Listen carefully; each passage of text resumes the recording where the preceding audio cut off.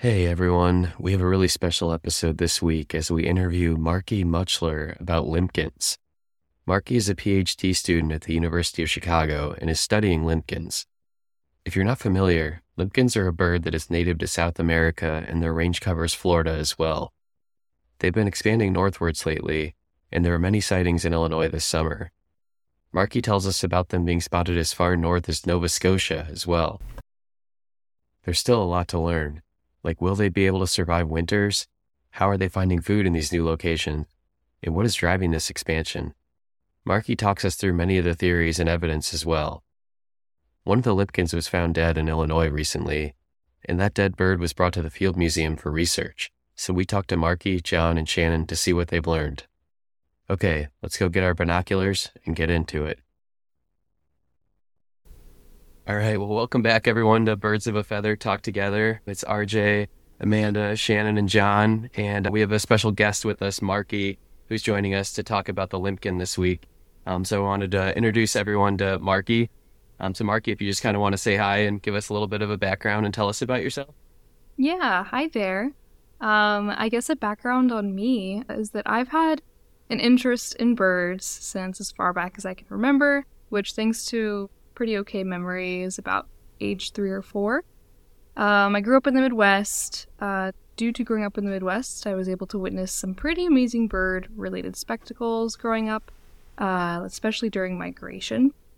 So things like gatherings of over 1 million snow geese in late winter to hundreds of thousands of Franklin's gulls every October. And of course, classic migration, seeing a bunch of flashy warblers and buntings and grosbeaks in the spring. This allowed me to sort of made it pretty easy to direct my love of birds, this interest, into something that is quite active. I would also say that pretty early on, I knew that I wanted to study birds, and I really loved watching and observing birds, trying to conduct sort of these observational studies as a kid, as I might have called them, where I'd mostly spend a lot of time outside, taking notes on things. One thing that always comes to mind when I think back on this period of my life is that I was really invested in our house wren family, or rather pair, and I would always know when the house wren male found a mate or they decided on a nest based on the change of their song type. I would also take notes on things like the Mississippi kites when they eventually arrived. That was a little bit later. And they would do things such as have these really unique foraging patterns in the neighborhood. It was almost clock-like. It was pretty. But anyways, all of these interests and sort of observational things that I did as a kid has sort of led to where I am now as a first-year PhD student at the University of Chicago. All these passions and interests that have been strengthened and refined have brought me to the place I am today. Marky did sweet things with birds as a kid. She didn't take their bodies apart like I did. Oh, well, I left that out. There's definitely the little, backstory of how I got into museums and, yeah. I was just like, oh, I love handling birds. Yeah. Oh, yeah. What's that? Oh, gosh. So I was really interested in, getting to know birds in a more, close and physical way. I was really into, wanting to get into bird banding. But there weren't any banding stations nearby, and then I quickly realized that growing up in the Midwest, my dad was into hunting, and I was super into that because it was a way to get closer to the birds. And so I would spend hours on our basement. We had this little box TV, and I was able to connect to YouTube through it, which was awesome. And I would just sit there for hours watching YouTube videos on how to taxidermy a pheasant, how to taxidermy such and such, because I wanted to learn how to actually do this for museum specimens. And there were no videos on how to prepare a museum specimen, so the closest thing I had was taxidermy. And so I definitely spent probably a disturbing amount of time in that basement, writing and drawing things of how to taxidermy a bird. And at one point, I did find a video that was uploaded by a museum on how to how to make a museum specimen of, I believe it was a quail at the time, and that actually came from, I believe it was Mark Robbins at KU, who at Kansas University is only a couple hours away. So I was super stoked. I was like, oh my God, there's a museum close by, and this guy preps these birds, and there's a video online. So definitely there were moments, my parents were pretty aware of Migratory Bird Treaty Act at this point. So they were like, they were very observant of if I would bring in anything that was not a house sparrow or a starling. They were like, nope, you can't have that. So no, I definitely had times where finding dead birds and things like that, I'd bring them over to look at their feathers and things like that. And I never got quite far enough to doing anything that the taxidermy videos had, just because my parents were pretty strict about that. I definitely had that interest in the weird museum things as a kid that to people without context might have been a bit disturbing. Yeah, last summer when we were in the Jersey Shore, John and I watched an episode of, I can't remember what channel it was on, TLC or something like that, about obsessions and trying to cure people of their obsessions. And one of the women was a taxidermist. She loved preparing birds. And we're like, why is she on this show? There's nothing wrong with her. She doesn't need to be fixed. But she freaked out everybody in her life. So Marky, so you're kind of an expert on Limpkins. That's why we wanted to talk as well, or studying Limpkins. So I kind of was curious, like, what was it about Limpkins that, out of all the birds that you were kind of wanting to learn more about them and study them? If you could tell us a little bit about that. Yeah, I would say broadly, a lot of the science that I have been a part of in the past and that I currently am a part of has really revolved around sort of those broad questions, even going back to when I talked about studying the house wrens of the Mississippi kites. And it's always kind of based around like why birds are the way they are, and why they do the things that they do. And so Limpkin has been a unique case in the fact that there's this sudden incursion, or this sudden explosion, I guess, of all these Limpkins that are across the eastern U.S. This bird is often regarded as a highly specialized species that within the United States has historically really only been in the southeast and almost entirely restricted to Florida. And so in the last decade or so, there's been kind of some slow pulses here and there. And then in like 2017, 2018, there were some pretty notable movements of them. And so these sort of notable movements, and the start of it caught my interest at least. But I didn't start really seeing why they were doing it, or trying to figure out why the Limpkins were moving, until a friend came to me who is a close friend that I spent a lot of time with. She sort of helped me get into the birding community in Missouri when I was growing up. And she was like, what are these Limpkins doing? Why are they here? What's going on? And so that's kind of what started this work towards trying to figure out, like I said, why are these Limpkins here? What's causing them to do this? And I think it's just that natural interest of, like I said, why are birds the way they are? And one thing I think is fascinating about the fact that Marky was doing this is she started the year working on data from several years before this past year, when things absolutely exploded across eastern North America. Yeah, I mean, I think a lot of people have their attention now on Limpkin due to the last year or two. But there have been other much smaller, of course, notable movements of Limpkin several years ago. And there are historical records from the 1800s of these Limpkins in other Gulf states. So I would say that it's absolutely a unique movement that's happening right now. But they have done some smaller sort of movements into these other states of similar habitat to Florida. What's the furthest north record over the last few years? Oh, the last couple years, I would say that probably, I think there might be one that was up in Ontario that's pretty notable. But I know that also, for example, Nova Scotia, I think had a record in 2023. That might be the furthest north that we've seen. That's a long ways from Florida. Yes, it is. And interesting, I believe it's also Nova Scotia that has a historic record as well. So, yeah, I'm pretty sure it was Nova Scotia. Yeah, it was, I think in the 60s, Nova Scotia had a record of Limpkin as well. And what are some of the theories as to why they're on the move or why they're traveling up north? Yeah, so initially, when we were seeing movements, some people thought that it was weather related and tied to storms. I mean, we get a lot of birds with similar distributions or maybe wider distributions across the Gulf, but are overall a southerly distributed sort of wetland species, or maybe tied to the Gulf of Mexico in general. That when a hurricane comes through, often you'll have displacement of these birds. And so you'll have things like frigate birds being blown all the way up into the center of the U.S., where hundreds and hundreds of miles from where they should be.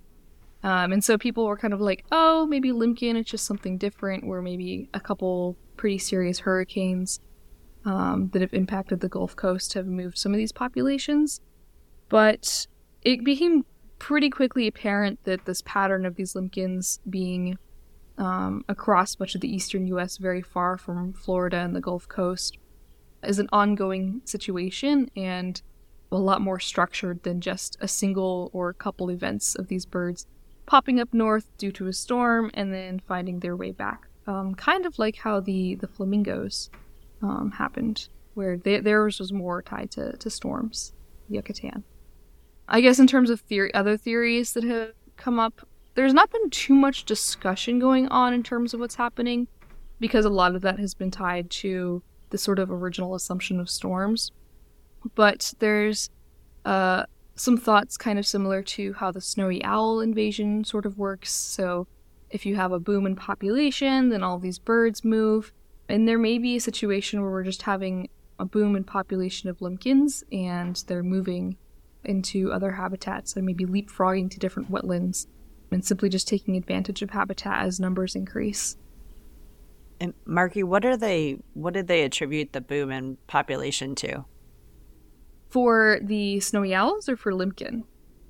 For Limpkins. For Limpkin, I would say that there is no conclusive evidence that there has been a boom in population. That's just one of the theories. So I'm not exactly sure if...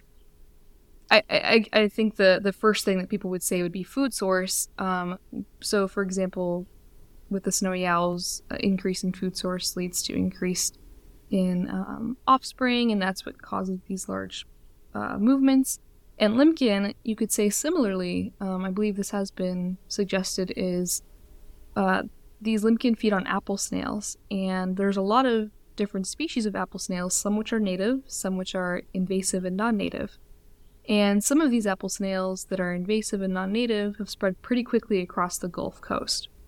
And with that, some Limpkins seem to have followed. It seems like at least novel breeding populations that are happening along the Gulf Coast, those novel Limpkin breeding populations are strongly tied to apple snails.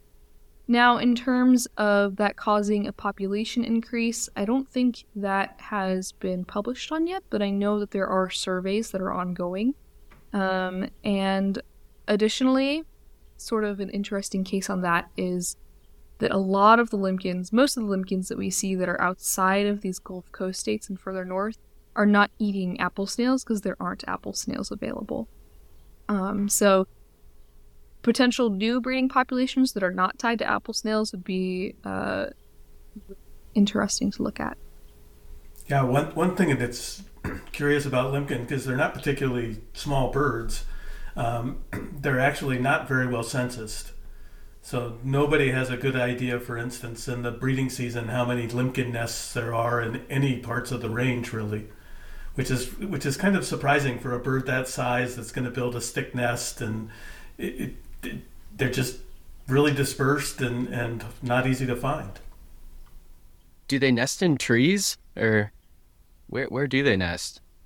Yeah, so they do nest in a more dispersed manner, and they often will nest right at the waterline, which is actually an issue because a lot of their nests are lost due to flooding or predation, such as like raccoons can reach their nest pretty quickly.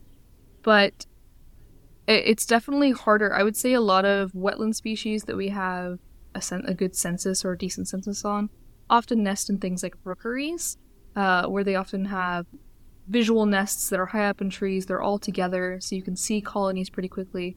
Whereas limpkins are more spread out and have these individual territories, like John mentioned. And being in wetland, it's pretty hard to access a lot of those bayous and swamps where these birds are nesting in more hidden nest structure or even just group structure. We should take a step back and tell people what limpkins are. Good idea. Definitely. Because they're not small. So that's the one thing to know. So they're not poorly known because they're tiny. They're, somewhere small heron-sized birds. They look kind of like a cross between a heron and a rail, I suppose. But they're really interesting taxonomically. They're found in their own family, and they're part of the tree of life for birds that contains rails, but they're not. So it's what's called a monotypic family. So there's only one species in the family, depending on what you call a species. And so they obviously are just really unique, and they don't really look like anything else that's obvious position that you might have placed them in historically. And now we know for sure from DNA analyses that that's the case. They are not closely related to anything, but they're in that part of the tree of life for birds. And if you look at them, I didn't realize this until today, that they get their name because the first settlers thought they limped. And if you look at videos, there are some pretty neat videos of them online. You can really see that hesitating, limpy kind of way that they walk. So that made me laugh. And the other thing that's really amazing about them, they're kind of boring from a color perspective. No offense, limpkins, but you are. But they make mechanical sounds with their wings. So if you look, we'll see if we can take a picture of their wings. And you can see their outermost primary is weirdly shaped, and it makes these vibrating, buzzy kind of sounds as part of their displays. And they're also called crying birds, which when you go back and listen to vocalizations, they would make, if you live near them, I think they could make you crazy, because the males will sing all night, apparently, during the breeding season. So it's like a relentless whining, crying sound. And it's loud. It's super loud. It's almost like somebody screaming. It does. And for a bird that's pretty inconspicuous and doesn't look like it necessarily would get around that much, and certainly you don't see limpkins flying around in a lot of situations. They have a distribution that's amazing. I mean, they go all the way from northern Argentina through the Amazon basin, through the West Indies, through Central America, before they stopped and before they started expanding into Eastern North America, if that's what they're doing. So when they're coming up north, are they finding food sources that are reliable yet? Yeah, a lot of the birds that are found by birders usually kind of station themselves in one area and just stay there until the bird disappears, maybe it passes away. But a lot of them are eating native mussel species. I know, for example, in like Kansas and Iowa, a lot of these limpkins are eating things called giant floaters and paper pond shell, which again are native mussel species because there aren't these non-native apple snails this far north for them to eat.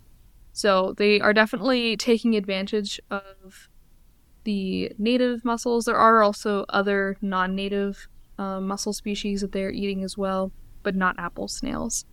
And it seems like a lot of these birds have been eating these species without much issue. I know that limpkins have these very specialized bills, especially towards the tip of their bill. There's sort of a gap between the upper and lower parts of the bill that allow them to potentially hold shelled prey easier, and then they also have a specific bend in their bill that allows them to eat sort of these twisted snail-shaped organisms. And so I know personally from seeing these limpkins out of range, they make quick work of our native mussel species, grabbing them, bringing them up to shore pretty quickly, and essentially hammering them with their bill in a very aggressive motion. There's some videos of these birds like rearing their head back and just smashing all the way to the ground really hard multiple times against these mussels, and in a couple seconds have them open and eating them. So that's interesting because it looks like on the snails, they don't smash them open. They kind of cut the abductor muscle and take them out of the shell. So are they separating the shell using the same way they would with the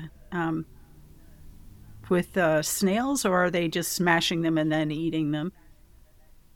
Yeah, I would say that photos and observations of the mussel species that they're eating here have shown a lot of them split open rather than just like randomly broken into.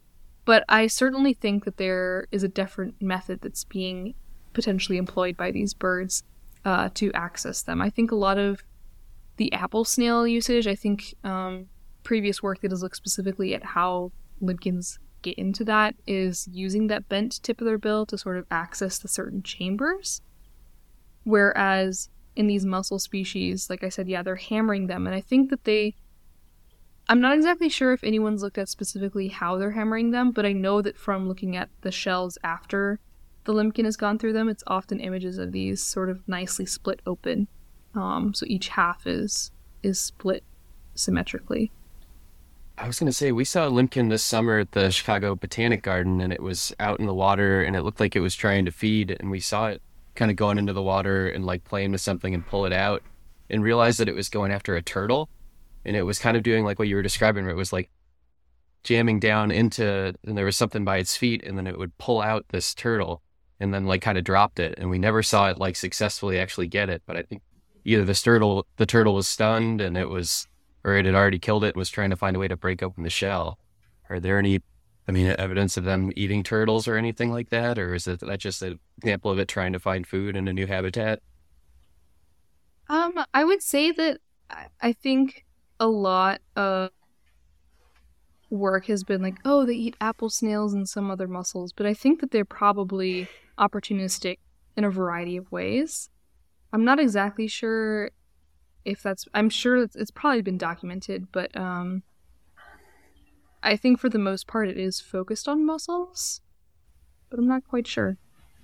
Interesting. The turtle is really cool. What I was going to say was that they're surviving outside their native range into February, and luckily we've had a fairly mild winter with a few really bad spells that they must have been able to find enough food to get through. The one interesting caveat is if you look to the future and say that suddenly this is great habitat for limpkins and they start becoming year-round residents, a lot of those freshwater mussels are actually endangered species too. Oh. Wow. Yep. That's dramatic. Okay, we're going to pause here, and we'll finish up the rest of the interview next week. Next week, we'll discuss the limpkin that was found dead in Illinois and what the Field Museum has learned from the bird when it was brought in.